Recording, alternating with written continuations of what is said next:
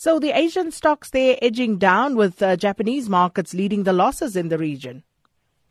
Yes, Sakina, I guess on a weekend where you have Fana losing and the Springbok losing, and then Bitcoin dropping by 15%, it was bound to be a very negative start to the week.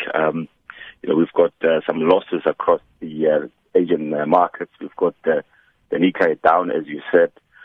Australia, we're seeing also some sell-off among the mining companies there. In South Korea as well, you're seeing some negativity. And I think this negativity obviously started with the disappointing news around the budget plan, which was announced or submitted by Senate. The proposal certainly differing with the one that had been submitted by the House earlier during, the 2 weeks ago. So those negativities came through. We saw the U.S. market also weakening. The JSE was also weak. Also, we saw some sell-off across the European markets. So we are continuing with the same sentiment. We open in the week, slightly down in Asia. I think the sentiment is obviously negative, and number of things. You've got all these geopolitical tensions as well, particularly the issues surrounding Saudi Arabia. Those remains.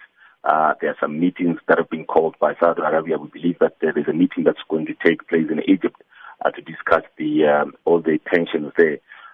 So negative start, and there are some number of events that are going to unfold. But I think the negative start is going to be a negative start also when we open on the JSE, given the picture that we're seeing in Asia. And speaking of taking a look at the week ahead, what are some of the key economic data points that will impact the market this week, Maudi? This week, there are some numbers that would certainly be on the spotlight. Let me start domestically. Domestically, tomorrow we've got the retail sales number that we can expect for the month of September. We know that the previous number, the number for August, was very, very strong. It was a positive number. We saw the retail sales figures jump in August. 5.5% year on year was the increase. The month prior was slightly negative. It has been revised lower. That's for July. But we've seen, the retail sales figures that continue to really to perform very well, very resilient, surprising, especially given just the pressure that just the underperformance of our economy. But you continue to see South Africans continue to buy, from these retailers, especially around the clothing, the footwear, leather goods.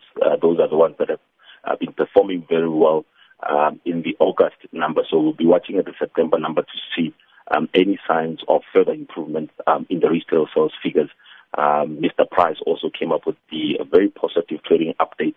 So it tells you that South African retailers, even despite the tough economic environment, South Africans do continue to shop and buy goods from these retailers.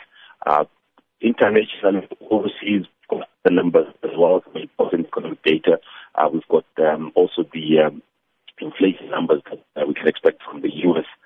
Obviously, it remains very key, particularly Fed in terms of the monetary policy focus going forward. We know that the December interest rate hike is almost a foregone conclusion from the Fed's perspective. However, these numbers will obviously be on the spotlight. They're very crucial in terms of guiding us further into the next period as to how the Fed will navigate the whole monetary normalization path. So those are the key figures. In the UK, we've also got some retail sales numbers that are going to be released. These are coming out on Wednesday. Also, still on the pound, we saw a sell-off, a depreciation of the rand, of the pound rather, against the US dollar. There's some political, tensions there. We hear that Prime Minister Theresa May might be in trouble. The no confidence vote might be submitted. So a lot of some uncertainty there from a political perspective.